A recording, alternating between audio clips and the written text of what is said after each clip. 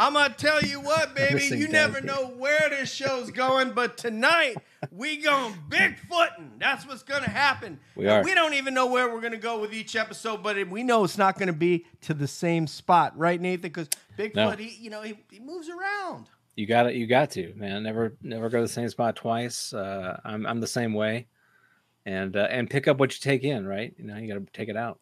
Yeah, but pack up your trash, damn it. Don't be leaving no Bud bottles so Terry can go in there with his plastic bag. Anyway, I'm your host, DJ, along with the co-creator, the executive producer of this joint, the technical beast, Money Nathan. What's up, Money? Oh, man, not much, man. Happy Thursday. It's almost the end of the month. Where's the time going? I don't know. It's crazy. It is going really quick. I thought it was just February 1st.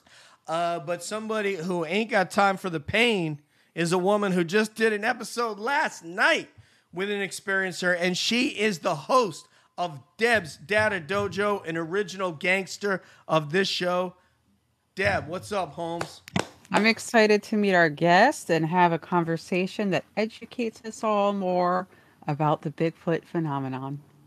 He's as cool as the other side of the pillow. And let me tell you what, people, not everybody are doing it like this man's doing it. He's talking about, I'm not coming in your space with, getting in your grill, trying to ruffle up your stuff. This man is talking about respect between us. He is the creator of Rock Hill Bigfoot. Put your hands together for South Carolina's own Terry Wendell! Woohoo!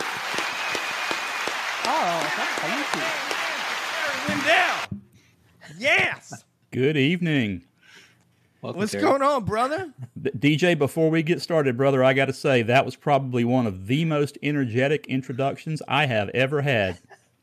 Thank you, sir. I appreciate it. We do it a little bit differently around here. Not better or worse, just differently. And we love it. We want everybody to feel welcome, loved, and respected and positive when they get here and when they leave. And that's pretty much the mission of the show, And in this case, Terry, there. And by the way, so we have the Jewel of Indiana is in the chat. Julie, how are you, darling? It's great to see you. I know you got to check out early because you got a meeting tonight. You got to talk to somebody, talk to our brother Simeon Hine and others. So thank you for hanging in, Jules. And when you got to go, you got to go. And we'll talk to you soon.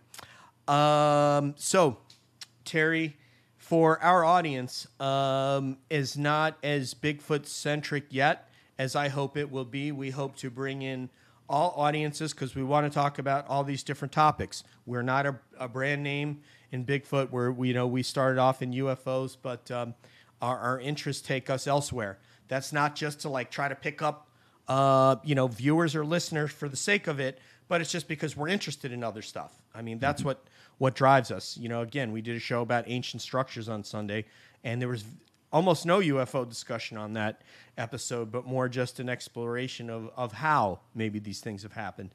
And you had some great commentary about Göbekli Tepe.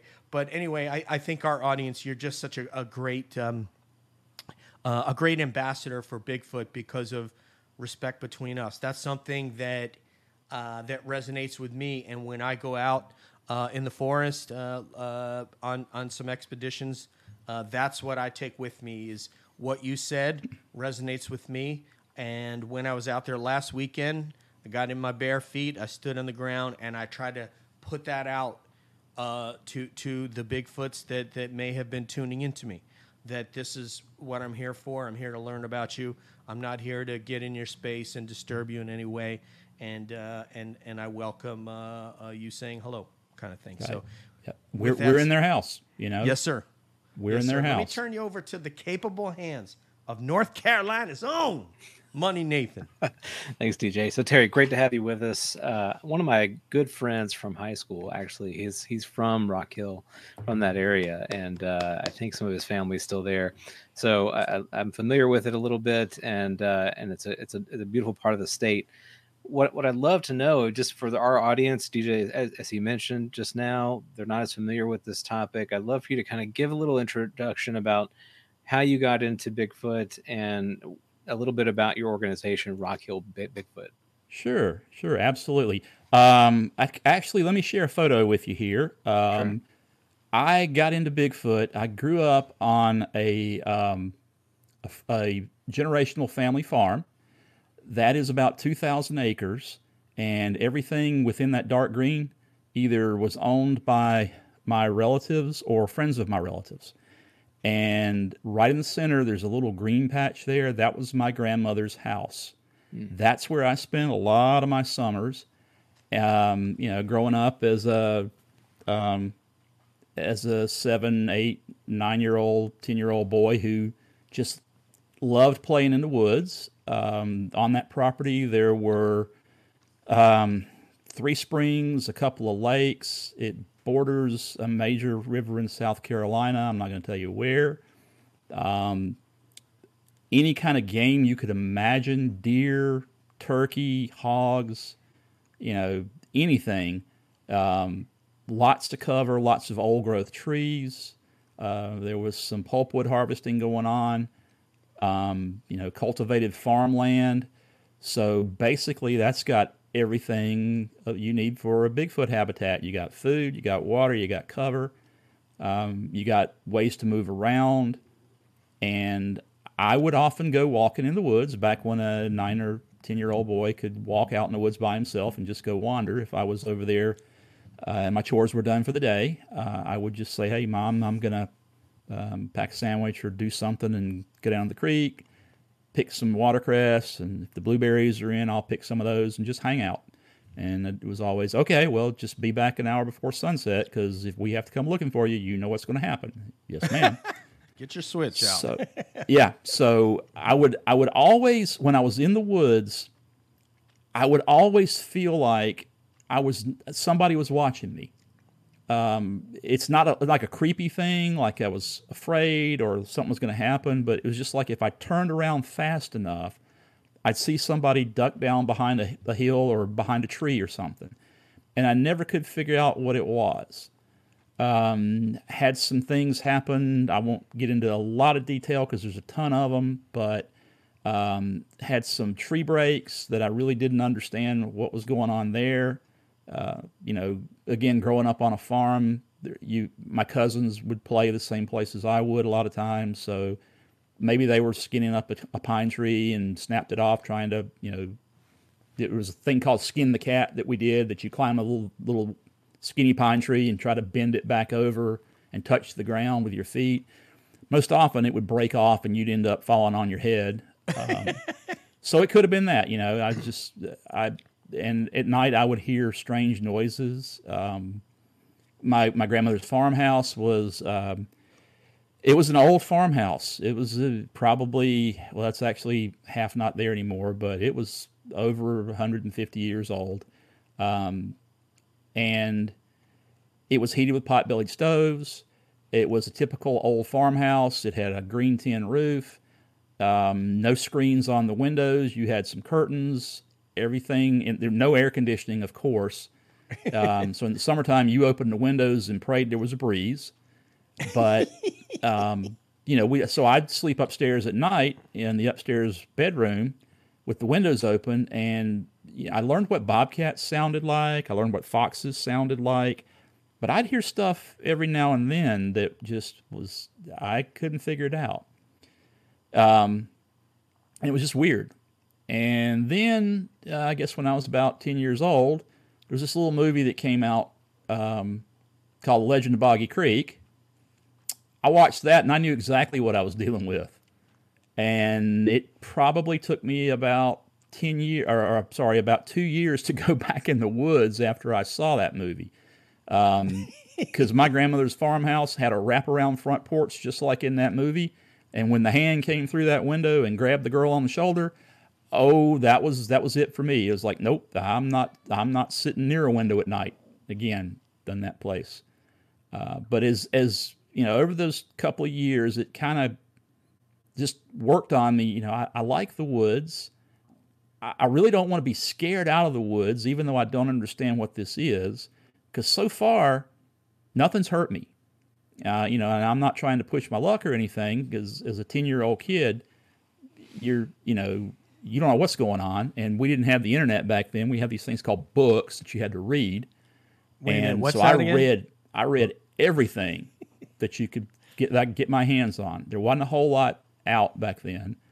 But I just soaked up everything I could. And that's kind of what got me to this point in life about, I guess about 2015 or end of 2014, I decided, you know, I've got the means now, and I'm older. And I really want to get out and do this and figure out what this is. I've been reading about it. I just want to know what's going on. I'm curious. I need to find some people that are doing this that I can, you know, I'll see if I can go hang out with them and learn what's going on. So I hooked up with a couple of guys in a group called it was, oh gosh, I can't even remember. It was David Pardue and Dave Moser were their names. They're good guys, and they kind of took me under their wing. We met before we went out in the woods and kind of convinced each other we weren't axe murderers or anything like that. That's positive. That's very Yeah, positive. yeah, that's always a good thing. Yeah. Because you know, we don't know each other. Well, I don't know who they are. They don't know who I am. But they were researching mostly up in the Uwharrie National Forest. So at this point, all I've ever seen is the Bigfoot shows on TV where they're out tromping through the woods in the middle of the night in the pitch black, and you know they've got the little snurry cams with the infrared GoPros and stuff like that on, but they can't see where they're going. So that's what I figured we were going to do. So we were actually at a campsite in one of the Uwharrie campgrounds, and it kind of got dark, and I'm thinking, okay, well, let's, you know, let me get my camera. I have no night vision stuff to this day. I have one. I do video stuff as well. I have one little Sony Handycam that's ancient that I've had forever that still works, and it's got night shot. That's the only thing I have that sees in the dark. You know, all the other cameras I have, they're just cameras. So I had that and a couple other things, and I figured, okay, well, it's getting dark. We need to be like gearing up and doing stuff. And I asked David Pardue, I said, well, so when do we start? And he looked at me and he said, well, we already have. And I said, what do you mean? We're just sitting around the fire. He said, yep. And I said, okay. Okay. So we sat there just chatting, had our evening meal. It was dark. We were just kind of sitting around talking, you know, not playing any loud music, not hooping and hollering, just sitting around talking about stuff. I got no idea what's going on. So I'm thinking, okay, it's getting late and nothing's going on. It's getting on about 11:30 or so. I looked over at David another time and said, so really, this is what we're doing, right? And he said, yep. I'm thinking, oh man, well, I don't know about this. This is not like anything I expected, but okay, let's hang around a little longer. I had worked that day and I was getting tired and I was kind of a little nervous. I was wound up because it's like I'm looking for Bigfoot. So, you know, although we're sitting in a campground at a campsite. So, they got on about 1:00, and I said, guys, you know, I'm tired. I'm just going to go crawl in my tent and you guys call me if anything happens, because I'm getting kind of disgusted. And, you know, I didn't tell them that, but I'm thinking, well, this is a waste of an evening. And David looked over at me and he went, wait. I said, what do you mean wait? He said, wait. Okay. About 15 minutes later, nothing's going on, and I'm thinking, this is nuts. So I looked over at David and said, "Well, guys, I'm whooped. I'm gonna turn in." And David looked over at me again and said, "Wait." 15 minutes later, we're sitting there, and from out of the woods, we hear thump. We had a rock thrown into camp. This is that rock. We have a video of that rock being thrown into camp, and we recovered that, and they gave it to me for my souvenir. At that point, we had stuff going on. We heard something in the brush. Now I'm going to tell you, where we were, yes, it was a campsite, but the area that this came from, nobody could have gotten there. We were there from daylight on. Nobody could have gotten there without us seeing them, because David and Dave had all the thermal gear you can think of that was available at that point. And there's no way anybody could have gotten in there unless they had belly crawled in. Somebody from Fort Bragg had belly crawled in 2 days before and had been in a spider hole just waiting. And if somebody was going to do that, then the heck, more power to them. But we were actually able to. David had his thermal, and the rock was glowing hot. It had been held in something's hand. It was much warmer than the rest of the rocks around it. There's actually, that video is actually up on my YouTube channel. There's not a lot on my YouTube channel, but that's one of those that's up there. You can see it being thrown into camp, and you can see it clear as day. It hits the ground. David scans around and finds it because it's glowing white hot in the thermal. Walks Dave Moser in on it, and he picks it up, brings it over, and hands it to me, and that was my souvenir. And from that point on, I was hooked. I had to know what was going on. That was it, and that took you. Was it? I thought it was one of the very early ones where you met up with the yet to be named lady, who I assume you'll name. That was soon after. Soon after that, yeah. Mm-hmm. All right, that one really is. That's a life-changing moment that you had. So, brother, there's more. Are you guys okay if we let Terry go right into that one? Yeah, Absolutely. Go ahead, sir. You want the poker? Yeah, man. I mean, okay. That is, yeah. Okay. Well, apparently you guys know of or hang with some people that I do. Arla Williams is one of my other mentors. I love Arla to death. She's my Bigfoot mama, and I have learned a ton about things from her. That's actually the respect between us. That's actually a homage to her. She says that a lot. Her saying is, and this is something that her grandmother told her, as long as there's respect between us, there'll be no problems. We're in their house. We need to make sure that we are respectful of them in their house when we're out there. So I had been on several gatherings with Arla in different places before this one, and this was in North Georgia. It was at a campground as well, but this campground, it had a fire pit and a vault toilet, and that was about it. You had to drive down a barely one-lane switchback road that went into the campground. Was in what's known around here as a holler.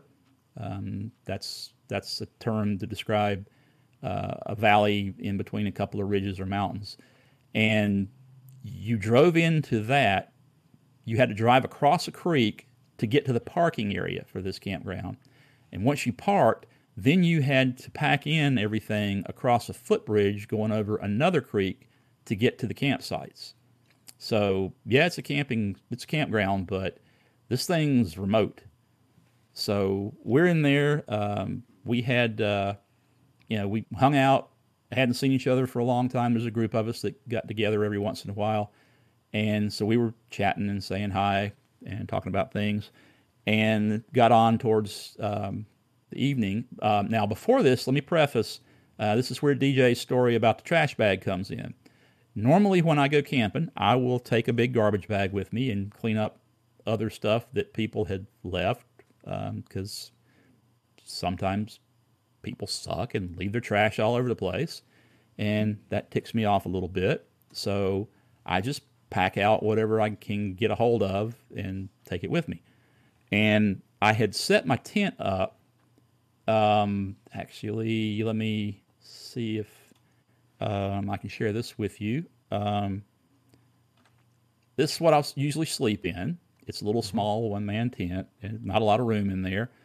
And so I had set my tent up, and usually what I'll do is there's a term called bait that you'll hear a lot of Bigfoot people talk about. That's the person who's like the remote person who's off by themselves, that if something's going to happen, it's going to happen to them first. I'm good with that. So I always look for the remote areas, the furthest away from the center of the camp. I'll look around and go, well, if I was a Bigfoot, where would I find the most cover? And, what would be a good spot for them to observe me? Because I want to have something happen. So I found the spot, set my tent up. I was picking up trash back behind there. Arla came back and was helping me. And we were walking around, and probably about 25 yards behind my tent was this big fallen old growth tree. It was rotten. It had fallen over. This thing was huge. And it kind of made a natural barrier. And then beyond that, about 25 feet, is what I'm going to call the woods, where if you step about 3 steps into the mountain laurels, you're gone. Nobody will see you or hear you if you stand there quietly. So we're picking up trash. We're walking around. We got done. It got time for our evening meal. We all went back around, sat around the campfire, and just hanging out, talking. And I've gotten to know Arla pretty well, and I know there's Arla speak. And one of the terms that Arla uses is, I think I'm going to take a walk. I have come to learn what that means is, I think we may have company. So we're sitting around the campfire, and I hear her say, I think I'm going to take a walk. I said, can I come with you? And she said, sure, come on. Now, it's dark. It is the kind of dark you only get in the Georgia woods. It is dark. We got no flashlights, no headlamps, no nothing. Arla takes off walking like she's got built-in radar. I can't see where I'm going. I'm tripping over stuff and stumbling, trying to keep up with her. I'm not paying attention where we're headed. And I'm just trying to follow her and not break my leg on a root ball or something. Hey, Terry, can I just let these guys know this is the same experience Rick Taylor had, where he said Arla walked right to the blind, but she didn't have a flashlight, and she's just coming through the forest. Yeah. Oh yeah. She's that's that. I'm gonna tell you guys something. I don't know if you're familiar with what the term medicine in Native American means. It's not what it means in Western culture. Medicine in the Western culture is something, a pill you take, a surgery you have, something. Medicine in the Native American world means something completely different. Arla's got medicine. That's the only thing. I don't know how, I don't know why, but I have seen stuff happen that is just like, how did you know I was here?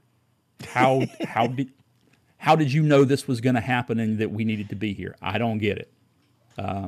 So anyway, we're walking back, and I realize she's headed right back behind my tent where we were picking up the trash. And I'm thinking, well, this is interesting. Okay. So we get back to where that fallen tree is, and we stop. And she's standing there, and she says, oh, they're coming. They're coming. Oh, they're here. There they are. Oh, my gosh, there's 3 of them. There's a big one. There's a young one. Oh, there's a little girl. Aren't you cute? Oh, aren't you cute? Oh, you're so sweet. Thank you, guys. Thank you, guys, for being here. Now, I'm not seeing anything. I'm just standing there looking at the dark, and I'm not seeing what she's seeing. And so I'm thinking, well, I know this woman pretty well. I trust her, but I don't get what's going on here. I don't want to embarrass her or hurt her feelings. What do I do? And she's standing there just talking to him, and just like you're talking to, like we're talking now.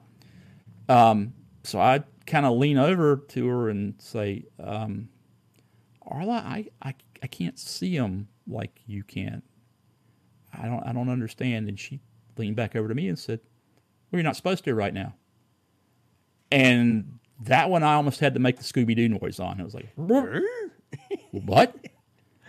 Okay, this is, okay, all right. So she's talking to him, and I said, can I talk to him? I can't see him, but can I talk to him? And she said, sure, introduce yourself. And I'm thinking, well, I may just be talking to the trees in the dark, but hey, let's try this. So I go, hi guys, my name's Terry. I don't mean any harm to you or your family. I can't see you like my friend can right now, but just wanted to let you know, I don't mean any harm. I'm just curious and trying to learn about you guys so I can maybe learn more about myself. So hope that's okay. Thanks for coming. So Arla starts talking to him again, and then she says, and I can't tell you how long this went on because my head was just like a merry-go-round at this point. But I'm guessing it was probably about 20 minutes or so. Wow. And then she says, oh, they're leaving. You guys are leaving. Okay, thank you. Thank you so much for coming. Be careful. I can see you. Be careful. Thank you. And she looks over at me and says, okay, they're gone. And I'm thinking, okay, I got no clue what just happened here, but I'm okay. I trust this woman. I don't know what's up, but I trust her. So we go back, and of course we go past my tent on the way back, and there's only I think everybody had left the fire at that point. It was kind of late. So I just said, Arla, I'm gonna flop over in my tent. It's been a long drive. I'll catch up with you in the morning if that's okay. And she said, sure, we'll see you at breakfast. So I crawl in my tent, and my brain is just going like doing loop-de-loops. I'm trying to make sense of what just happened. Am I nuts? Is she nuts? What the heck is going on? Normally when I'm out like that, I normally I've got a little recorder, this little recorder that I'll put up in the cargo netting of my tent above the tent and just leave it on all night. Most of the time it picks up me snoring, and that's all. But I do, every now and then you get some really interesting stuff. This night, I didn't turn it on. I don't know if I forgot or if that was something somebody did. I don't know. But it's just something that I usually do, and I just didn't do it this night. So I'm laying there, and I sleep on my side, and I'm kind of back up towards the edge of the wall of the tent. The door was facing the fire pit, and the back side of the wall was facing the fallen tree where we'd come from. So I'm laying in there and just trying to make sense of what's going on. Am I crazy? What the heck is happening? From behind my tent, I hear, fa-wump, fa-wump, fa-wump, fa-bump, and it's getting closer. And all of a sudden, I'm wide awake. And you hear these people say, oh, I don't know if I was dreaming or it could have been a dream. No, I was as awake then as I am right now. And I hear something huge walk up behind my tent and stop right outside my tent. Now, at this point, I am about to freak out because I'm laying there and it's like, oh my gosh, there's a Bigfoot standing behind my tent. I got no explanation. I've heard squirrels jump around in the brush at night. I've heard rats rooting around and chipmunks. No, this was, if Andre the Giant had strapped cinder blocks on his feet and stomped around, that's close to what this sounded like. Whatever it was massive. And it's standing right out behind my tent. So I'm freaking out. Oh my gosh, what's he going to do? What am I going to do? This is crazy. Is he going to rip through my tent and eat my face off? What's going on? I don't know what to do. What can I do? I don't know. And about that time, I hear from behind my tent, like a huge sigh, almost like, what am I going to do with this guy? And so I'm just laying there like, oh dear Lord, he's right outside my tent. What am I going to do? And about that time, I feel through my tent wall a finger about this size poke me in the shoulder, right in my shoulder blade. Now you think my head was spinning before? Oh no, I'm at a whole nother level here. And no, this was not a dog's nose or a coyote. This was not a stick. It was a finger this big. I could feel the nail on the end of the finger. I'm laying inside my tent and I am freaking out. Oh my gosh, he's poking me in the shoulder. What's he going to do? What am I going to do? What? And then it dawned on me, well, Terry, there's nothing you can do. And frankly, he's not doing anything. He's just poking you in the shoulder. He could rip through this tent and carry you off like the Albert Osman thing. Albert Osman. But he's not doing it. He's standing there poking you in the shoulder. This is so cool. Bigfoot's poking me in the shoulder behind my tent. Oh, this is so cool. So all of a sudden things changed, and your brain runs through everything that you could try and imagine it to be to protect you, to keep you from going into shock. And that's what I was in before when I was freaking out. And then once I calmed down and realized, whatever's going to happen is going to happen, and he's not hurting me. Then all of a sudden things changed. It was like, this is so cool. This is absolutely the coolest thing that's ever happened to me. And at that point it was. And about that point, I feel the finger go, whoop, back out. Now, this is a really freaky part. I heard him walk up. I never heard him leave. Nothing. Just gone. You could feel the presence was gone. There was no noise. There was nothing. So I got no explanation for that, but I went to sleep. I was just, I was absolutely just giddy, laying there. I went to sleep, had a great night's sleep, got up the next morning, came tearing out of my tent. There were people sitting around the fire pit. So I come screaming out like a madman. Oh my gosh, you guys are going to believe what happened to me last night. Oh my gosh. And they just looked at me and grinned. And Arla was sitting there, and Arla just looked at me and grinned. And it's like, you knew, didn't you? You knew. How did you know? So anyway, that was my tent poker story. And that actually kind of made me realize, I've been close enough. If they wanted to hurt me, they could. They've had every opportunity, but they haven't. Now, having said that, anybody can have a bad day, even Bigfoot. So I'm not suggesting that people just wander haphazardly through the woods. But for me, at least, it's kind of a sense now of I'm not deathly afraid of something like I was before. It's still creepy in the woods because it's dark, and there's a lot of things in the woods besides Bigfoot that have claws and teeth and walk around on four legs that would think we taste real good with ketchup. So be careful. Don't just go wandering around like you're in Disneyland. But again, for me, that was the point where I realized I don't think they're trying to hurt me. I don't think they want to hurt me. I as long as I'm respectful and don't do stupid things, don't threaten their family, don't get too close to the kids, they'll leave me alone. They're curious. Oftentimes they're as curious about us as we are about them, the juveniles especially. That's kind of what I think was going on with the rock throwing. We are their TV. I kind of tell people that. Yeah. So that was that story. And there's a lot more, but at that point, that was the high point of my life. And I can only imagine, and we're going to get into that. I want to let Debs have a chance at this, and I'll tell a quick ditty about a researcher who finally did have a face-to-face. And as you said, because of the scenario, it ended up being really scary. But let me turn this over to Debs, please. Yeah, so many questions, but one of them is you were talking about sounds that you've heard, and have you heard the recording that another researcher put out as sounds and had analyzed? I want to know if it was the same sound, or when you listened to it, you recognized it.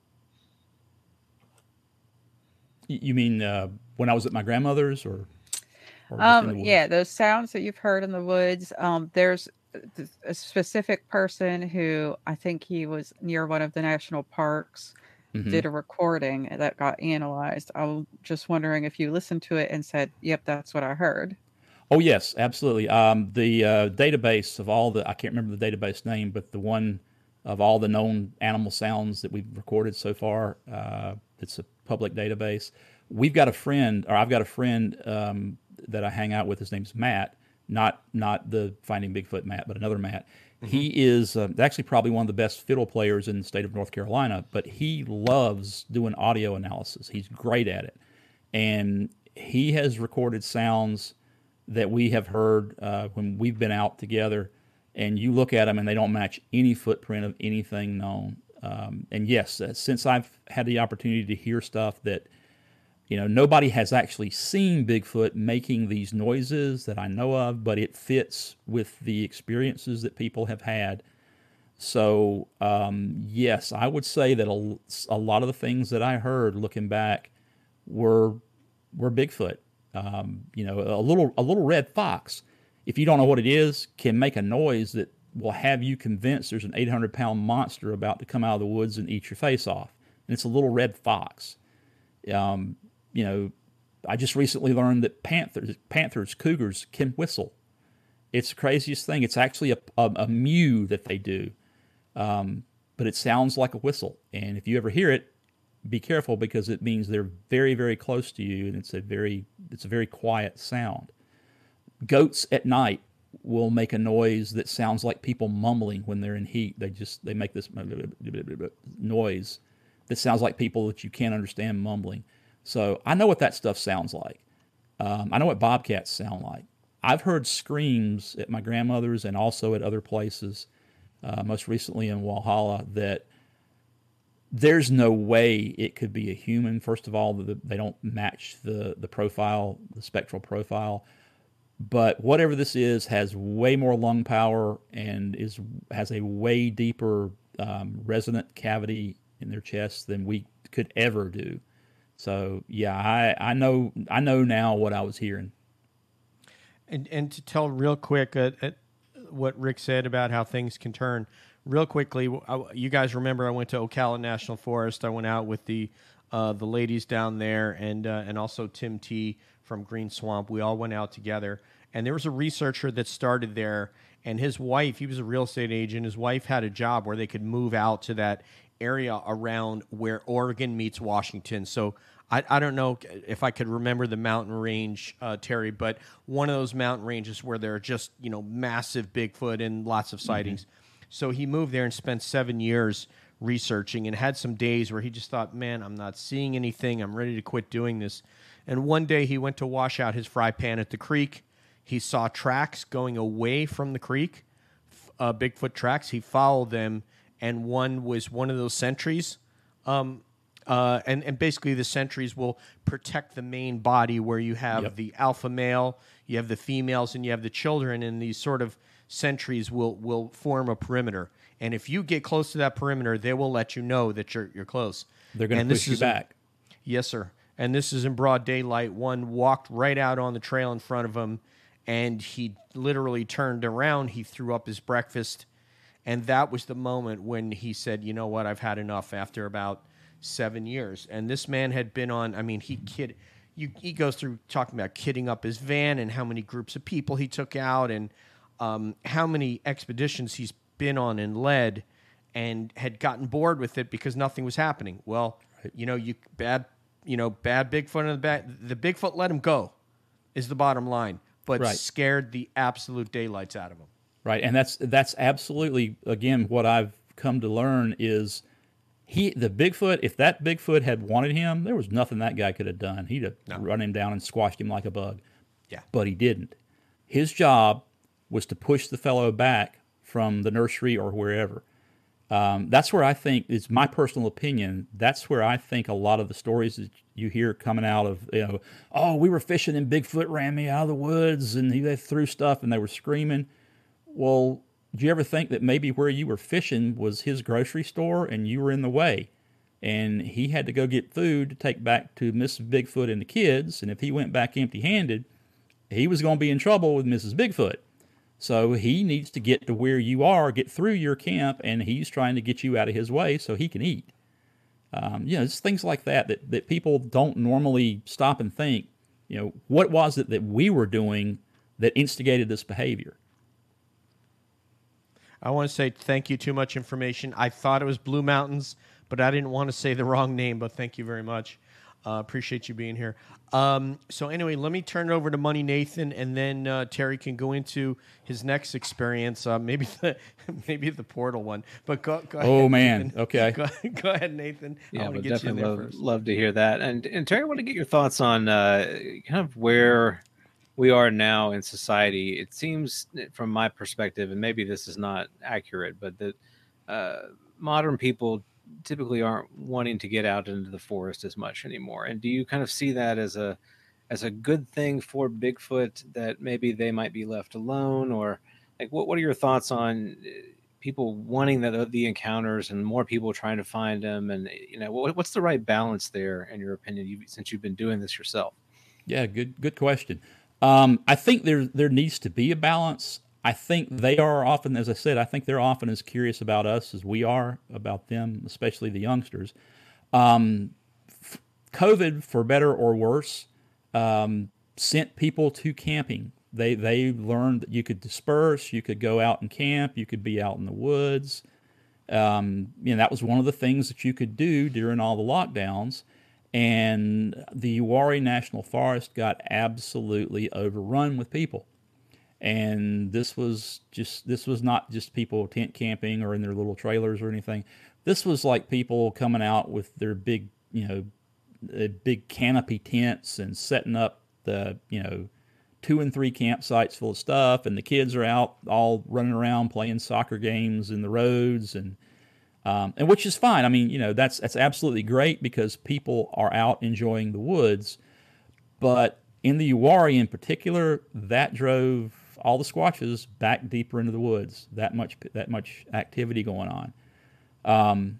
So it kind of dried up during all that. And again, I'm glad that people are getting out, experiencing the outdoors, and learning about things that are outside of their normal daily lives. We tend to walk around again like this with our cell phones most of the day. We don't pay attention, which is why we miss a lot of the Bigfoot stuff in the woods. So that's a good thing. But yes, I think at some point too much is enough, and you don't want to overburden the campsite areas. There are limits to how many campsites there are for a reason. So there's a delicate balance. I'm not quite sure personally where that is. That's why I always, when I'm out, I try and be respectful of the woods, of the water, of the land, and of other people, and whatever else is living in the woods. Because again, we're in their house, and if somebody came in my house and was misbehaving and trashed up my front yard, I'd be upset. And then if they came in my front door and sat down, or if I don't know who you are, or there's kids, I don't have kids, but my kids playing in the backyard, and I look out the backyard and there's somebody hanging over the fence talking to my kids that I don't know, I'm gonna take some action. I think that's the same thing we see a lot of times. They are family oriented. They travel in clans. At least that's my opinion. They have family groups, and they have the sentries. They have several different layers of protection, and their job is to push you back if you get too close. So that's actually relating to a story I'll tell you later. That my latest thing that happened up in Walhalla. But anyway, does that kind of answer your question? I know I rambled a little bit. No, it totally does. And I think that what came to mind as well, just listening to you, how the importance of being in nature, it's having a conservationist mindset. This is something that I think in many ways we've kind of lost. We're so used to sort of consuming and disposable things, but when you're in nature, when you are camping, you have to think about what you have, and you have to manage your resources, and because you can't just walk next door to the grocery store and get what you Right. need. So I'm a proponent of that. I think camping is good. It's good for the soul. It's also Mhm. good for your character as a person. And so, from my vantage point, if we can get folks interested in being in nature more, that's a net positive. But I am also sensitive to the habitats, not just Bigfoot, but any other Right. animal habitat that is there that we could infringe upon. We certainly don't want to do that either. Right. And again, my thought on that is a tag along. If you don't know, we don't respect the land anymore. We don't respect the water. And then when you get out in the woods, you realize, oh my gosh, this whole other world that I've been cut off from. I've cut myself off from it. This is what people are talking about when they talk about conservation and being good to the planet. And I'm not a eco thumper or anything like that, but it's common sense. Even dogs don't poop where they sleep and eat. They're smart enough to do that. Yeah, and it not even need to be characterized. Like you said, it's common sense. They become sort of these political dog whistle words, but it's just common Right. sense. Don't take care of stuff that you have, or it won't be there. It's like taking care of Exactly. your car or your home or anything else. What I was going to say, I want to answer Julie's question real quick because I get what you're saying, Jules. This gentleman was very intelligent, and there's a long arc of his career in this, and when he put a lot of time, effort, money, blood, sweat, and tears. His wife even came out with him many times. He took other people out. He would get upset when he took a female asked, "Hey, I want to go out expedition with you," and then she was all worried about getting made up in the woods. So it was a long arc of his thing where he had some sightings and heard howls and heard footsteps and had been paced out and all these sorts of things, but never had that daylight first person encounter. And when he did, it was so close and so personal, it scared the hell out of him. And you can understand that. If I don't remember how many feet away, but it was right in front of him basically, and it just scared the hell out of him. And he, like I said, he fell to his knees, turned around, threw up, looked back. Bigfoot's kind of like, "Okay, are you done yet? There's your camp. Go." And then he walked back to where his pickup truck was, and I think that was kind of like the end for him. Not saying he has a passing interest now, but he's not out in the woods people get addicted to this. I mean, this is something that people are in the woods every week, and an addiction can be, it's not necessarily a bad thing, but if you watch the John Green movie, you can see how it can be a bad thing. Absolutely. So And you can't let your family life suffer because of that. Right. You have a responsibility here in this world too. My wife often, and I love my wife to death. She puts up with a lot. She's actually my childhood sweetheart. We got separated from years and years ago, reunited again about I guess 10 or 12 years ago, and got married. And I sat her down when I knew that we were headed where we were headed, and it's like, okay, I got to tell her what I do. Let's just see what happens. So we were out to dinner one night, and I was sitting at the table, and I said, "Sweetie, there's something I got to tell you. I don't know how to tell you this." And she got this look on her face like, "Oh God, he's already married, or he's an axe murderer or something." I could see it, and I said, "I'm a Bigfoot researcher. I go out in the woods and look for Bigfoot, and I'm waiting for the other shoe to drop." check, please. Yeah, and we're at a restaurant, so I'm thinking she can't make too much of a scene because we're in public, so I might be safe. And she's just dead silent for a minute, and I'm thinking, well, I'm done. I'm done. It's over. And all of a sudden, she just looks at me and goes, "Is that all? Is that all? I thought you were some kind of crazed murderer or some on the run from the law or something. Oh my gosh!" So I got to give her a lot of credit. But yeah, to get back to the point, you have, even Arla will tell you, and it's one of the things that she and I have talked about at length. This can become an obsession. I love going in the woods. It's just fun. I went last time I was in the woods with my wife.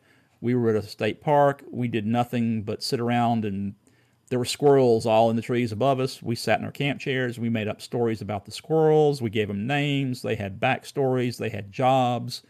That was how we entertained ourselves. It was just fun, but you can let it get into your skin and under your skin.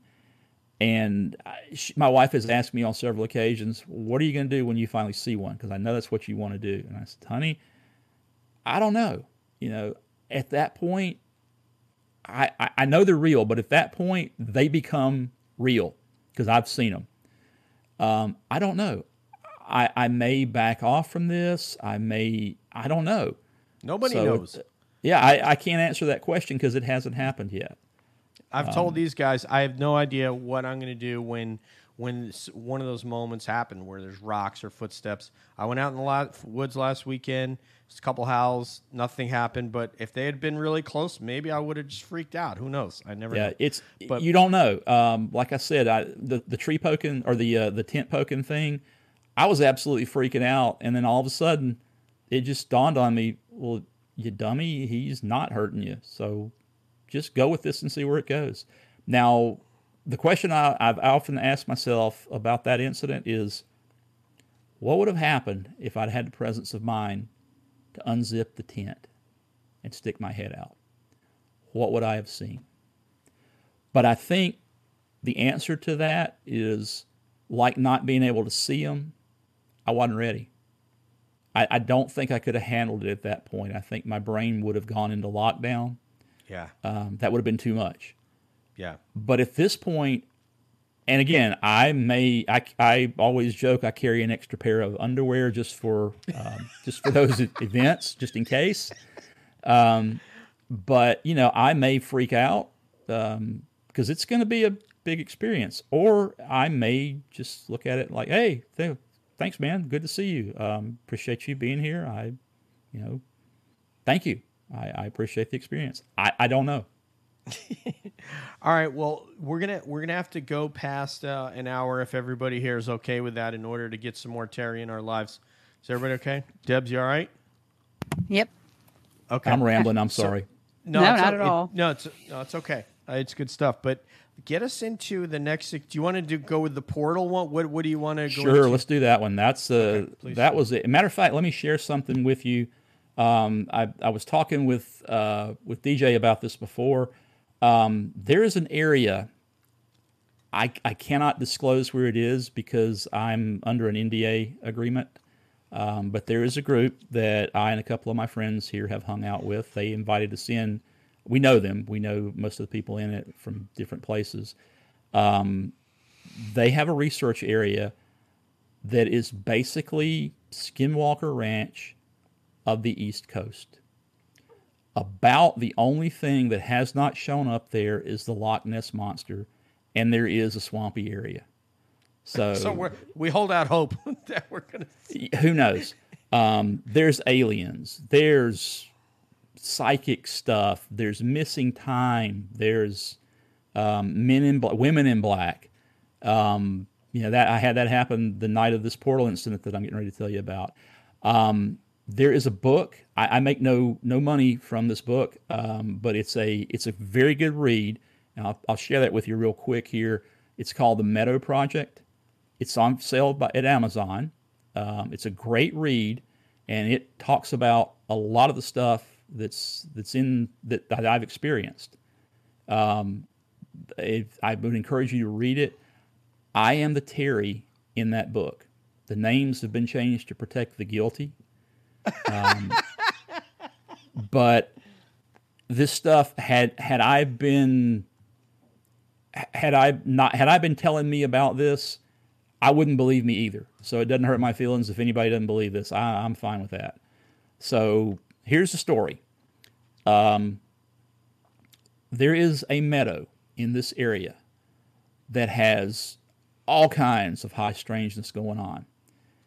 This group has been researching this for a number of years, and it has a history of hauntings and ghosts and witches and that kind of thing, which I've come to discover that is typically an indicator that the old folks in the mountains way back when these things started saw things they had no framework to understand them with.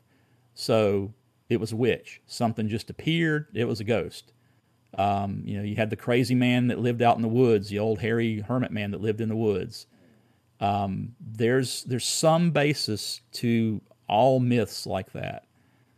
So this place is loaded with them. So we are there.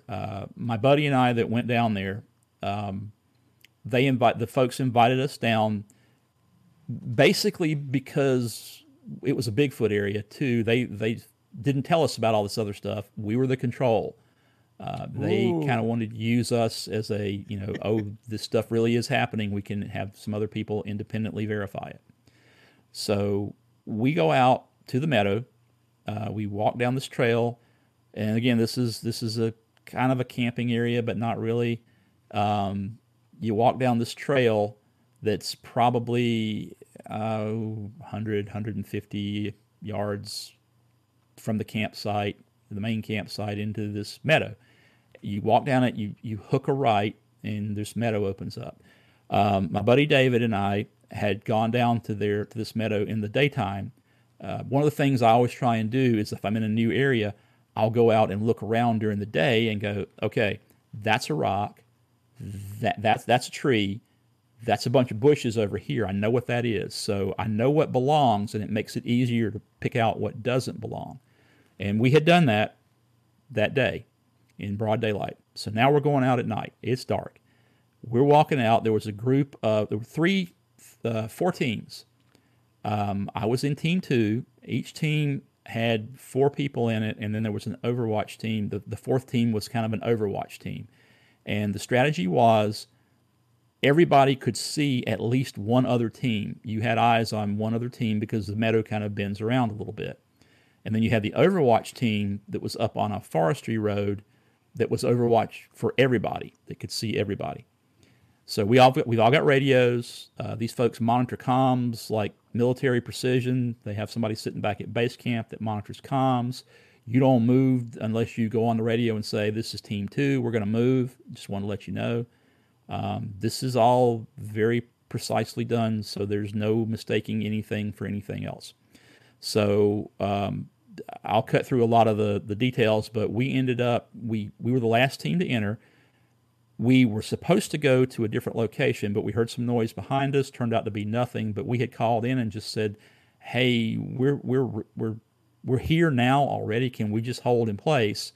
Is that okay? Because we can see the team that we're supposed to have eyes on." And the radio came back and said, "Yes, no problem. Let us know what happens." So we're sitting there, and it's dark.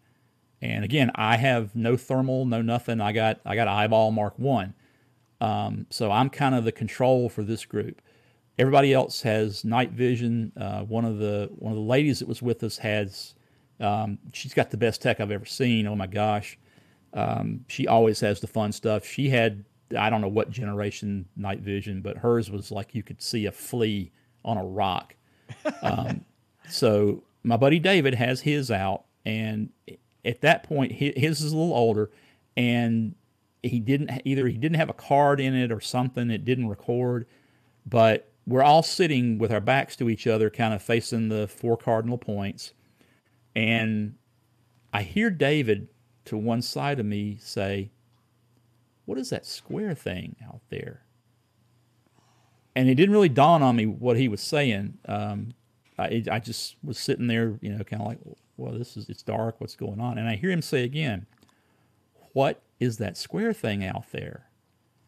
And it dawned on me, there is no square thing out there. We came down here and reconned this meadow in the broad daylight. There is nothing square out there. So I leaned over to him and said, "What you got?" He said, "I don't know. Take a look." So I leaned over. Through his thermal, I could see a cube, a square. It was large, and it was getting bigger. It had, according to him, had basically appeared out of nowhere. It's kind of hard to judge. At this point, it's kind of hard to judge size, but we could tell. And of course, thermal, you don't get the depth perception with the old stuff. So we knew that there were a couple of trees beside of it that we had stood next to, so we could kind of figure this is big and it's getting bigger. And it was opening up. It was misty around the edges. Now, the kicker is I couldn't see it with my naked eye.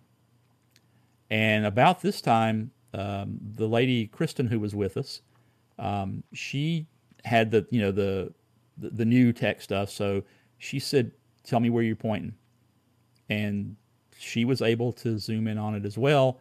So now we got two thermal imagers looking at this, and it's the same in both of them. And we're calling it in, and it's like, what the heck is going on here? And lo and behold, we found out a little later, they had this happen before, and the reason that they invited us down is as I said, they wanted us to independently document it. We had not been predisposed about anything. We thought we were going to look for Bigfoot. Up until this point, if you had talked to me about portals, I would have just looked at you and gone, "Oh, aren't you sweet? Portals, yeah, no, okay." And now I'm sitting here looking at one. I don't know if this is a portal, but that's the only word that fits. Now, we hear the Overwatch team say, "Okay, walk us into it," and it's like, "What?" Oh, wow. So we started giving them. They came down and we're talking amongst themselves. Okay, which way? Okay, turn to your left. No, your other left. Okay, walk forward. Continue to walk forward. Stop. You should be within about 25 or 30 yards of it. So, and this took a little while to make happen. So they got to the point where either they walked into it or the glow from the portal obscured their heat signatures. But they went off the scope. You couldn't see him anymore. You could not see them on thermal. Ooh, so either the background image from whatever this was so bright and so hot that it obscured their images, or they went into it. Let me get Nathan and Debs in here real quick, because just this part right here is freaking me out. Go ahead, Nathan. Yeah, this reminds me of didn't Deb? You might remember this, but in David Polita's recent movie, he mentions a cube. Yeah. Incident. Yes. Hunting. Mm-hmm. And yes, it was the one man by himself. Right. And he's seeing it right out in the middle of a field during daytime. But it was sort of clear, or he could see through it, but he knew there was a cube in front of him. Yes. Yeah. It's actually one of the many object shapes that people identify.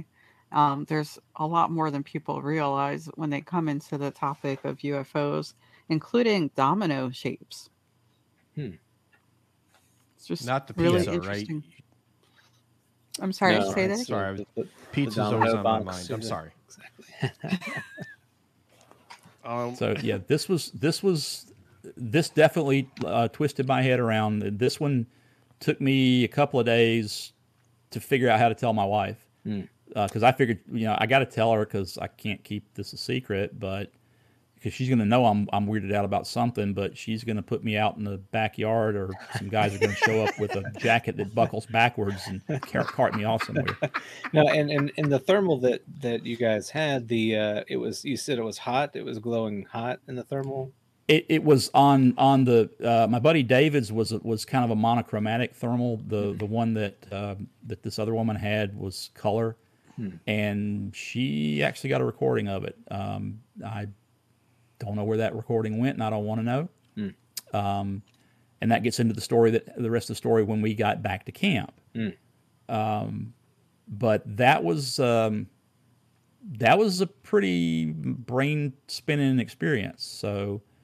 The guys that were on the Overwatch team. Go ahead. I got one real quick, Terry. So they walk into the cube and you can't see them. You have radio comms. Are you telling them back up? Are you telling them walk forward? Somebody told them we can't see you anymore. Now again, I don't know if they actually went into it, or if they were obscured by the image from it. I can't verify that. I don't know, but I will tell you this. David and I both noticed as we were packing out to go on this walk, The guys on the Overwatch team were carrying. We all had like day packs because we all carry. I don't go into Bigfoot's woods without a few things. Right. We all had some water. We had a little bit of snacks. You had a rain poncho and a few things. These guys were carrying huge packs. I mean, huge. And they were carrying edged weapons. They were planning, obviously, to go into this thing, and they didn't know if they were going to get back. So at least that's my take on it. Now, this portal opened and closed a couple of times and moved before they could actually get to it. When people started getting close to it, it would close down and open up a little bit different location. So again, I don't know if they went into it or if they were just their heat signatures were masked because it was overwhelming them. I don't know that we lost radio comm with them. I'm not sure because at that point, I'm sitting there just my jaw is on the ground. And somebody turned up back at camp for you. We got a call after all this was over. It had wound down and the thing had, whatever it was, had gone away. All of a sudden, we get a call from base camp saying, there's someone here. We don't know who she is. She's just shown up. She's adamant that she needs to speak with the team leader. She's absolutely adamant that she needs to speak with you guys. What do we tell her? So the group leader said, okay, tell her to sit tight. Keep an eye on her. We don't know who she is or what's going on. Do you recognize her? He said, no, she showed up out of nowhere. This is weird. So he said, okay, we're on the way back in. We're gonna pack up, head back in, look for us to be there in probably, 20 minutes. Now, my job going back in, the lady that had the recording, we all lined up single file going down this trail.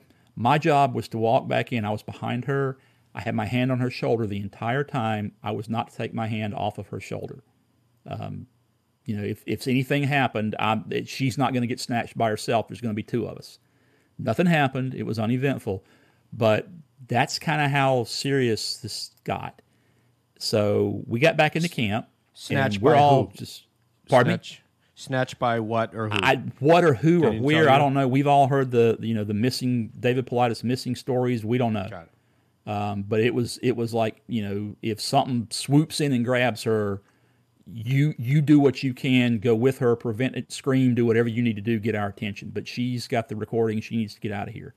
Got it. So we get back to base camp, and we're all kind of like, what the heck just happened?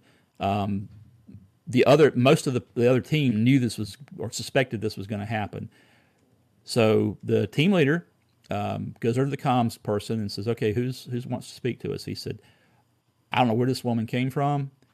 She drove up in a beat-up Mustang. Her 15-year-old son was driving the Mustang.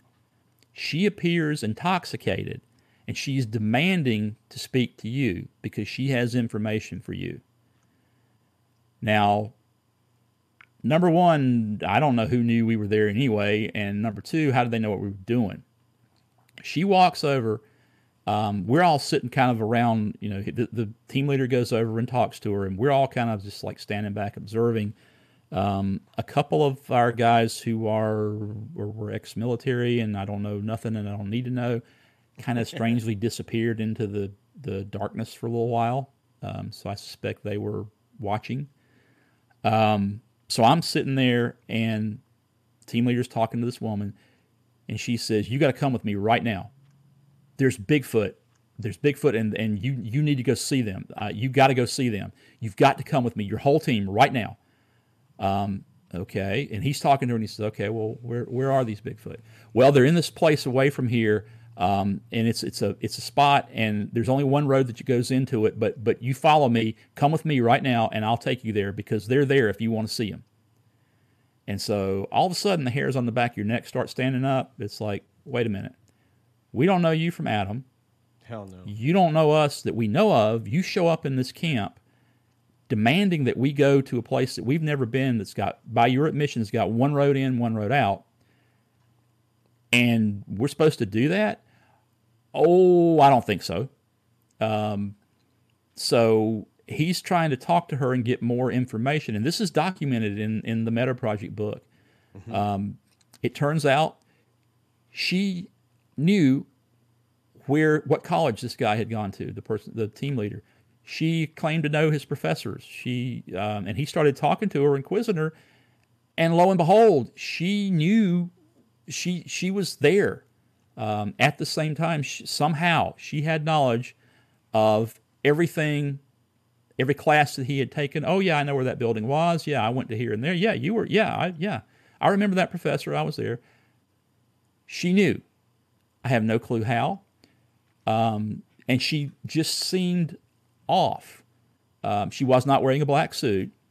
And in fact, she was wearing a dress because she then proceeded to take a couple of steps away from the campfire, squat down, and urinate in front of everybody. Wow. No big deal, just, and that's one of the things you hear about Men in Black is that they somehow don't fit into our social norms. They don't have a comprehension of it, I guess is a good word. So he keeps talking to her, and eventually, we convince her to leave. We're not going, and no, you can't make us. But she's just adamant. She's still adamant. You got to go right now. All of you, you got to go right now. They're there. They're waiting on you. You got to go right now. She was a proxy. She sounds like whoever was watching you guys the whole time saw the whole thing. Then they sent her down to camp when you guys are on your way back, and they must have told her what to say. Yep. If she's clearly not wearing forest clothing and no, she was wearing a dress, just like like you'd go out to eat or something, and the fact that her 15-year-old son drove the car, I don't have a clue. That's just too weird. But there was definitely something off. Yeah. Now the team leader followed up. He actually got in contact with this woman later on. He got some contact information out of her while she was there, and the guy is a great researcher. And this is the author of the book as well. He tracked her down and contacted her and quizzed her about this, and she claimed to have absolutely no knowledge of what he was talking about. Interesting. I was never there. I don't remember that. What are you talking about? Who are you? Why are you stalking me? What are you talking about? Did she hand out a business card when she was there? How did he find her? I don't know. I think he's very good at researching things, I'll say. He somehow got out of place. Got some information out of her about, well, how can I get in touch with you or something? And I don't know, because they were kind of talking away from everybody else, and we were all just kind of looking around like, do we run? Do we, what do we do at that point? So she ended up leaving, and we all crawled in our tents, vehicles, whatever, and went to sleep. That night, I had the craziest dream, and my buddy and I actually slept in the vehicle we were in our front seats. I had the doors locked. I had the car keys laying on my dash. I had a couple other things out that I had prayed that I didn't need to use, and I didn't. But just in case something happened and we had to bug out of there, we broke our tents down and we were ready to go. All I had to do was turn the keys and go. So I'm sleeping in the front seat, laid back, and he's on the other side, laid back, and we're just kind of wrapped up because it's chilly. And I had this dream. During the night, a group of Bigfoot came and stood around my vehicle and all faced out, and I could not see out the windows. And I don't know what happened, but they were just standing there preventing me from seeing out. I've never had a dream like that before, and that was the weirdest thing. Can't explain it.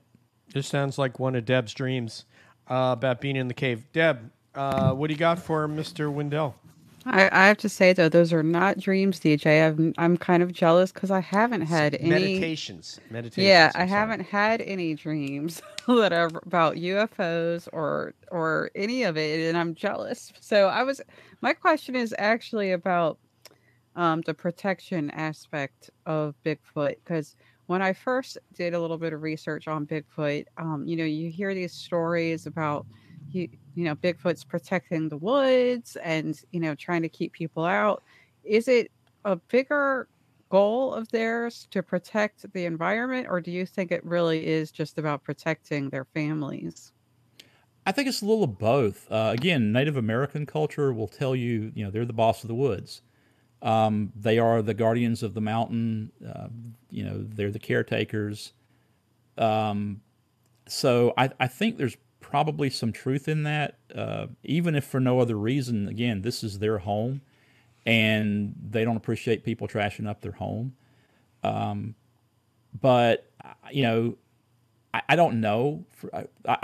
So far I have not had the opportunity to sit down with Mr. Bigfoot and talk to him about it. I do think that there are some clans that are more tolerant of human presence than others. Truly, really and truly, I don't think they care about us one way or the other. As far as they don't need us. I don't say they don't care about us, because there's stories about them helping hikers that are hurt or that kind of thing. Children. They don't need us. They could go back into their woods and live, whether we're here or whether we're not. I think a lot of the encounters are either accidents that we happen to walk up on one of them, or that they're curious about us and they'll come in closer. I don't think they're trying to keep us out of the woods, but if you get too close, they will definitely push you back. And again, I can't really answer that definitively. The feeling I get is, really, really or truly, they don't need us. They just kind of tolerate us, and as long as we're nice and don't trash up their house and respect them, they'll be okay with us being there. For the most part, yeah. That's For the most what part. it seems like, yeah. What I'd like to do, we have 15 minutes left. What I'd like to do, Terry, is get in another experience of yours and another round of questions in that 15 minutes, please. I'll make it quick. Yes, sir. I was at a Bigfoot conference in Westminster, South Carolina, one of my favorites, small town. They had raised, I've spoken there before, and they had raised enough money this time to put all the speakers up in a house, very nice house, up in the little small town of Walhalla, South Carolina. Walhalla, everybody in Walhalla knows everybody else in Walhalla. It's an old town. It's a beautiful town, but it's very small. And it is in the woods and in the mountains.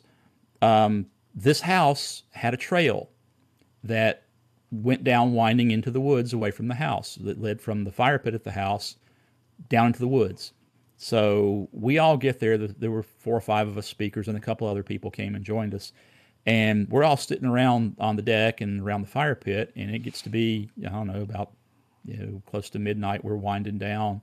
And I look over, and there's this trail. And I said, hey, I'm going to take a walk. Anybody want to go? I knew it. I want to. There's a trail in the woods. We're Bigfoot explorers. What are we supposed to do? And so I got no flashlight again, no headlamp, no FLIR, no nothing. I'm like, I'm going walking in the woods. Anybody want to go? And so I step down off the platform and go walking into this trail. And I hear from behind me this gentleman I know, Michael Cook. I've known him for a long time. He's a good guy. He's a Bigfoot researcher as well. He's been to Australia. He's worked on some of the Bigfoot shows. I hear his voice go, well, Terry is clearly crazy, but I'm going with him. So, That's what I was thinking. oh, great. Okay, so 2 crazy people. We're walking in the woods. So we go down this trail. The trail runs, the house is at the eastern end of the trail. It runs from east to west. We don't know where this trail goes, and it's dark. The moon is coming up, but it's dark. So we're walking down this trail. You can see light blacks, dark blacks, and some grays, and there's some moonlight starting to filter in through what leaves are on the trees. We get to this point. We can't see the house anymore, but you can still sort of see the glow from the fire if you turn around. But we're looking down this trail, and we can see the trail dips down probably about 40, 30 yards in front of us. And you can't see what's in the dip, but you can see the shadowing where the trail rises again. And we're kind of stopped, just walking along. We hear these dogs go off at the western end of the trail, and they're just going berserk. And Michael and I both stop and we look at each other. It's like, okay, we've both been here before, so we hear the dogs going, and the dogs go, just keep going off. They get worse and worse and worse.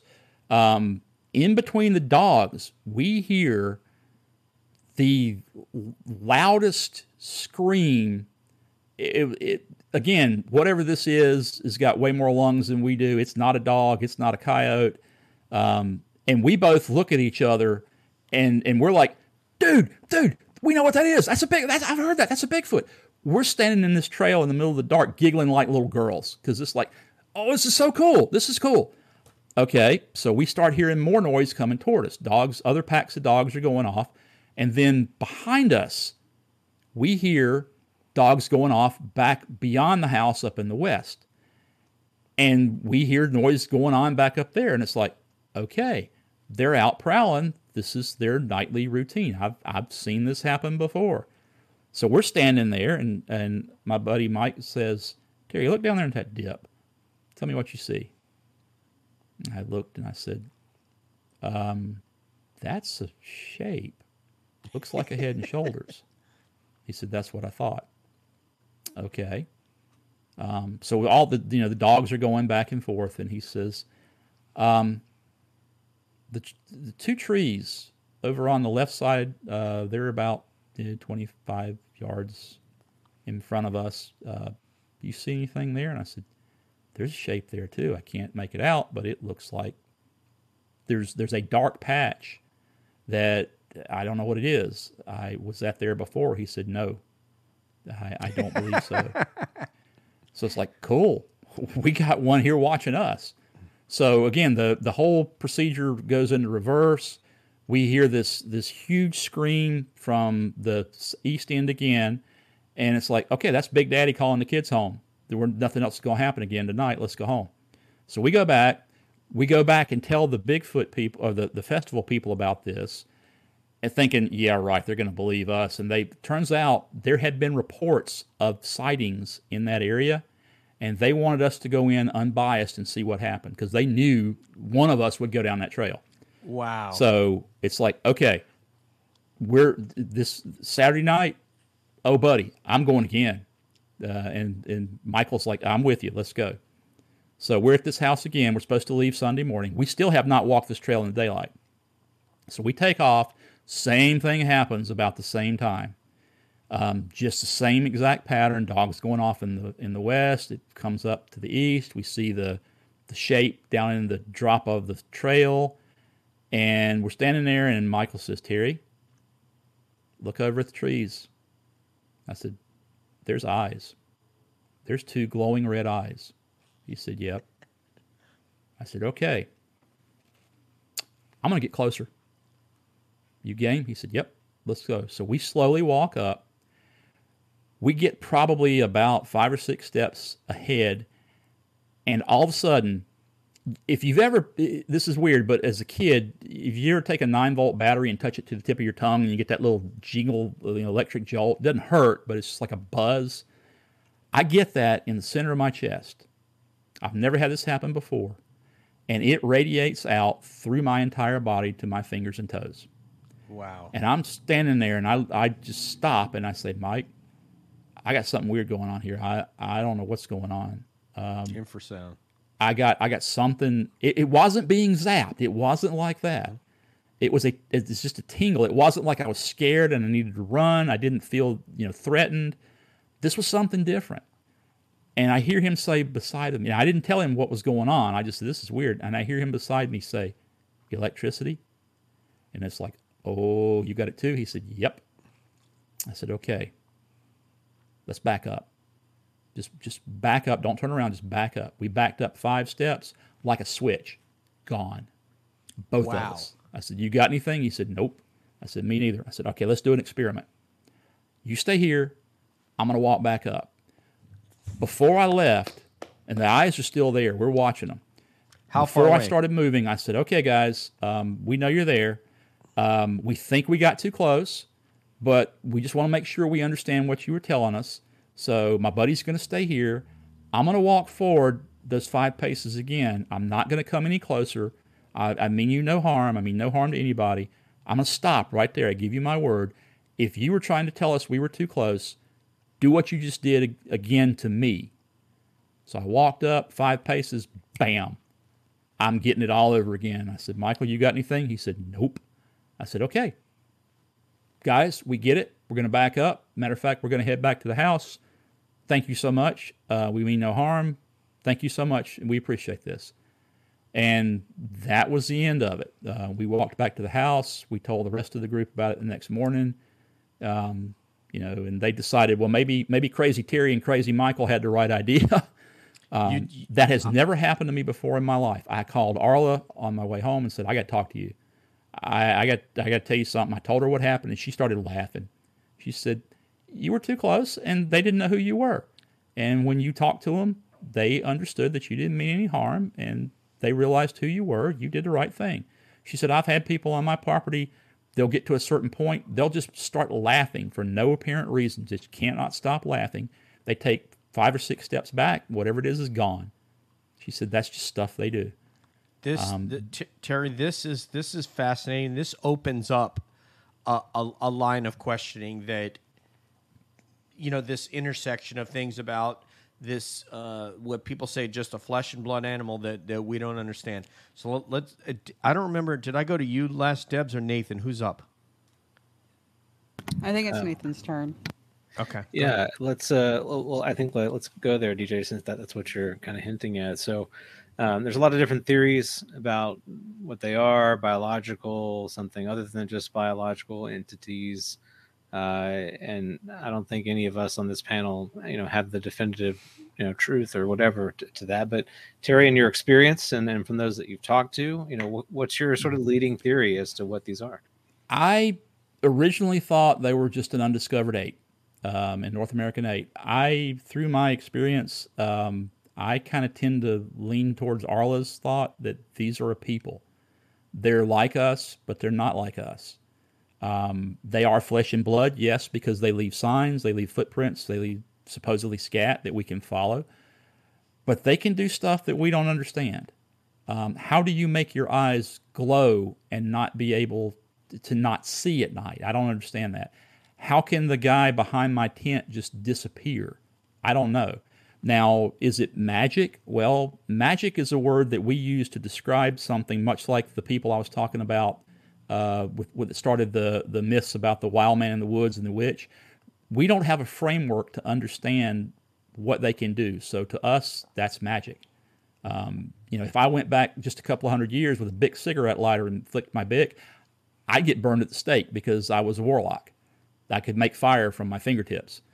They didn't have the framework to understand that. So I don't know. There's more to them than we understand, and I don't know that we have the framework right now to understand what they can do.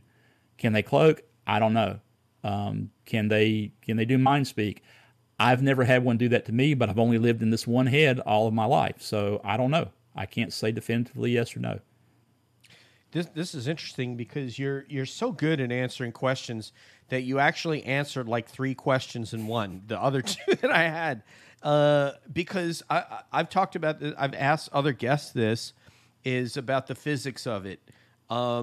Because for that creature to be able to walk up to your tent, Terry, and then be able to walk away silently, that defies the laws of physics. Yeah. He expressed and demonstrated the laws of physics walking to your tent, but then somehow egressed without that. And the general consensus of that group that I was with said, well, he wanted you to hear him. He wanted to make sure that you knew he was coming. Got it. So I got nothing on that one. Because that litter, I was out in the woods last weekend. With that litter, you just can't walk silently. No. That forest litter. It's just.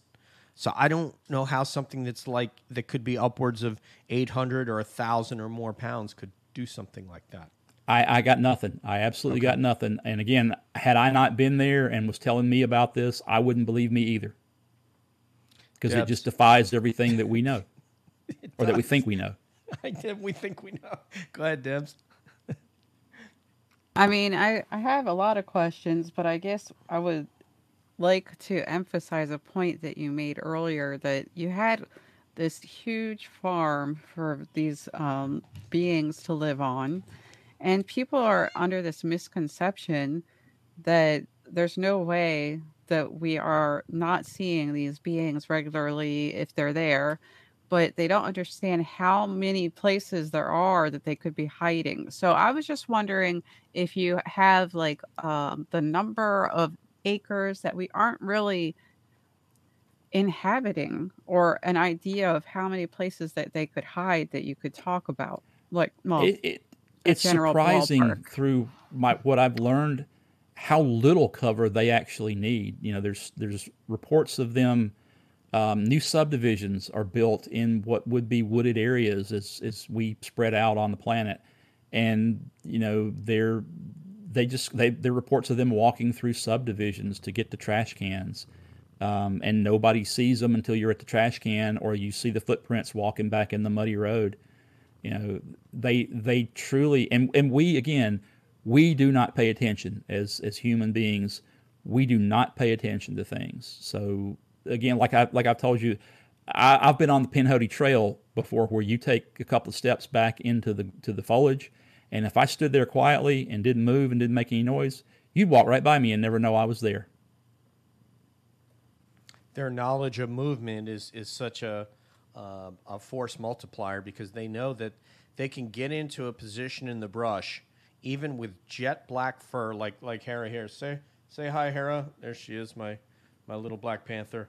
And if they just don't move, you won't see them. And Right. there may be everybody that is on this screen right now, all four of us that have walked through the woods and walked by one and been observed and just didn't know it. You clearly felt that as a kid. I'm kind of thinking back to, ironically, the area that I grew up was called Blue Mountain Reservation in the Hudson Valley of New York. It's where we owned a little horse ranch, and I was constantly in the woods hiking or riding my horse. And there were times when the horses didn't want to go down a certain trail. I don't know, and they would refuse to go. So Right. I don't know if that's indicative of something. I don't know. There were times you felt like you were being watched, but I never saw a thing. So I don't know. Yeah, and truly at my grandmother's, I never saw anything, but there was always this presence in the woods. So I can't really answer that. Now, as far as how many acres they inhabit, basically they go where they want to go.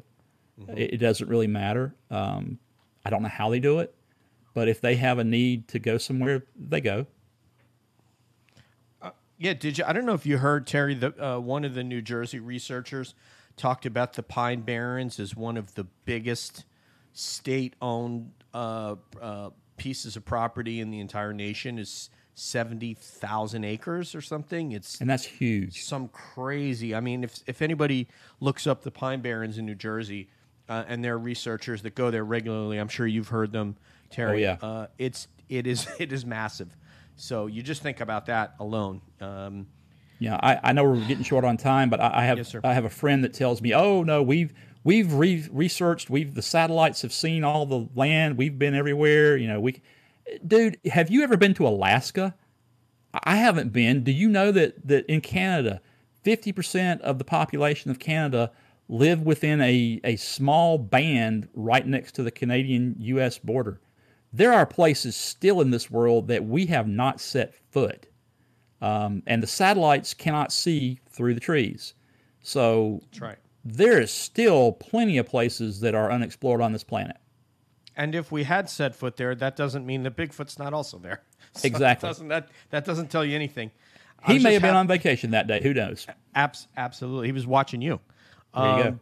But there was that kid. I think it's on Amazon Prime. Maybe young 30-something, who does a solo traverse of Canada, and it with a partly canoe and then portaging his own stuff. And I was very, very scared for this guy being alone because of what we know. He didn't mention encountering anything, not that he necessarily would have if he did. But I was just thinking about that. I was thinking about him, Yeah. his tent and Bigfoot and everything. Now, I there do any- carry a Garmin InReach with me now that I've gotten a little older, when I'm out in the woods, just in Yes. case I get stupid and break my leg or something, my wife can at least know where to start looking for me. Yeah, I'm gonna do.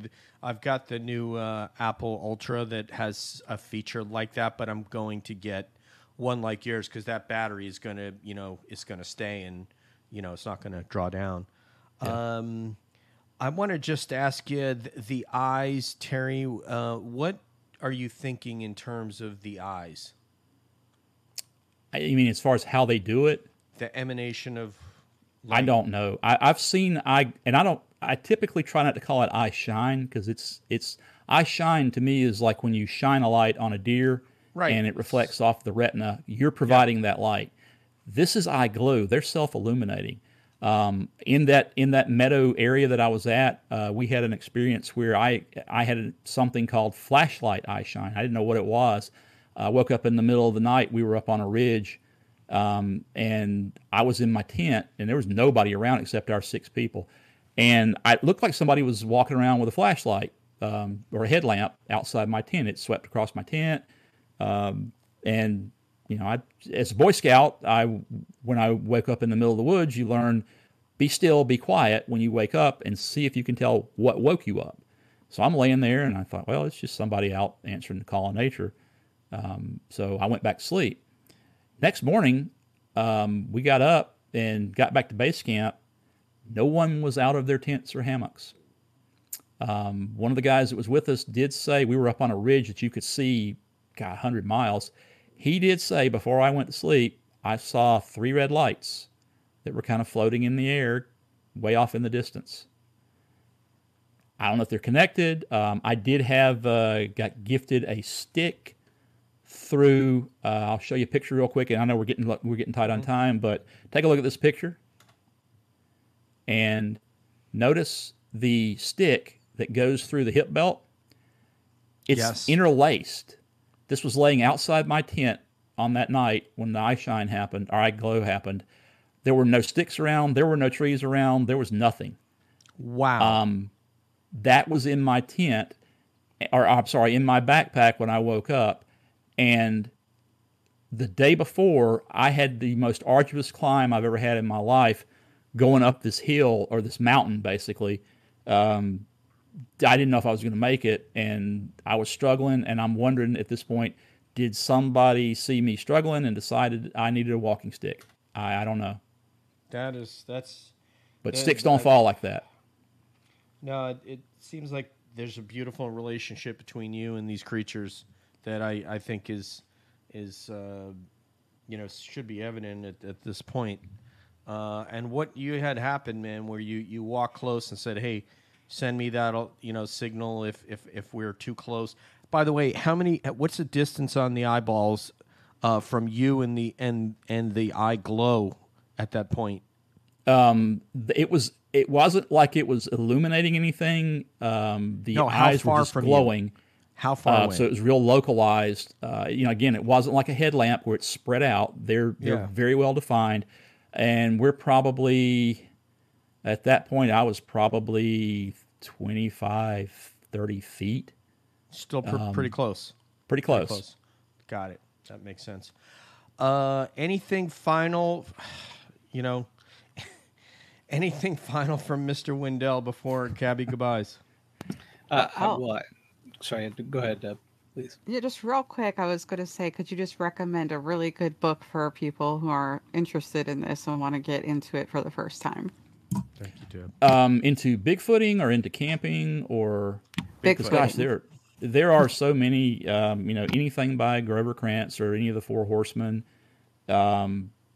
stuff like that. I think. Jeff Meldrum has a book out. I can't remember the name of it, but it's basically a Bigfoot guide. There's a lot of interesting things in there. I wish I could remember the name of it, but if you do a Google search on it, Jeff Meldrum Bigfoot book, you'll find it. I've got a copy of that, and that's probably my favorite to date. Wow. But there's a ton of stuff out there. Just learn, soak it up. That's Money. awesome. Yeah, I'm going to just kick off the thank yous and the goodbyes because Terry, just listening to you, your stories, and the way that your passion for not only Bigfoot but nature. I mean, it's rekindled an interest in me to get out there more and get some camping done and just be out in the woods. And I think that that's something that it's a lost art, right, for a lot of folks in our world today. It's just to kind of be present in nature and let it impact us. And clearly, it's made a big impact on you, and I appreciate you sharing that love with us. Oh, glad to do it. Debs. I have to agree. I feel like we forget to connect to the earth, and I'm glad that you're out there connecting, saying hello for us. Some of us are on asphalt and concrete all day long. And please, if you see Bigfoot, say hello for me. I will do And it. and definitely need you to come back because we're going to need to know how to get some of that medicine. And When I figure it out, I'll let you know. okay, thank you so much for coming and educating us about this. Well, it's been my pleasure. Just everybody needs to take their shoes off and walk around barefoot in the dirt once in a while. Be good to the woods, be good to each other, respect yourself, respect the woods. Just just do the right thing. I want to say my cabbie goodbye to you, Terry. Thank you so much. Like I said, these guys, I was just, glowing after listening to you in the Tokyo airport and then forwarding these guys that podcast. I couldn't wait to get you on. I do want to go out on an expedition with you, so thinly veiled agenda here. So no, it wasn't whether I got to go with you in the woods. I wanted to talk to you whether I got to go in the woods with you or not, but I definitely do. I'm going to go next weekend with Tyler Howell again, who I went with last weekend. He's got a new spot that we're going to go hike about 2 miles in and look. Take some time to sit still and listen. Yes, sir. Yes, sir. I did last time, and I will again. I am also inspired by you, like Nathan is. Hopefully, I'm going to get to come up to Asheville and go out in the woods with Nathan. This is something that I'm thinking about as well. So I want to go out with both of you guys in the woods. Maybe that's not that far away. Give me a yell. Oh yes, that's what we need to do. Exactly. Now we're talking. That's the approach. That's the approach. And you're such a gentleman.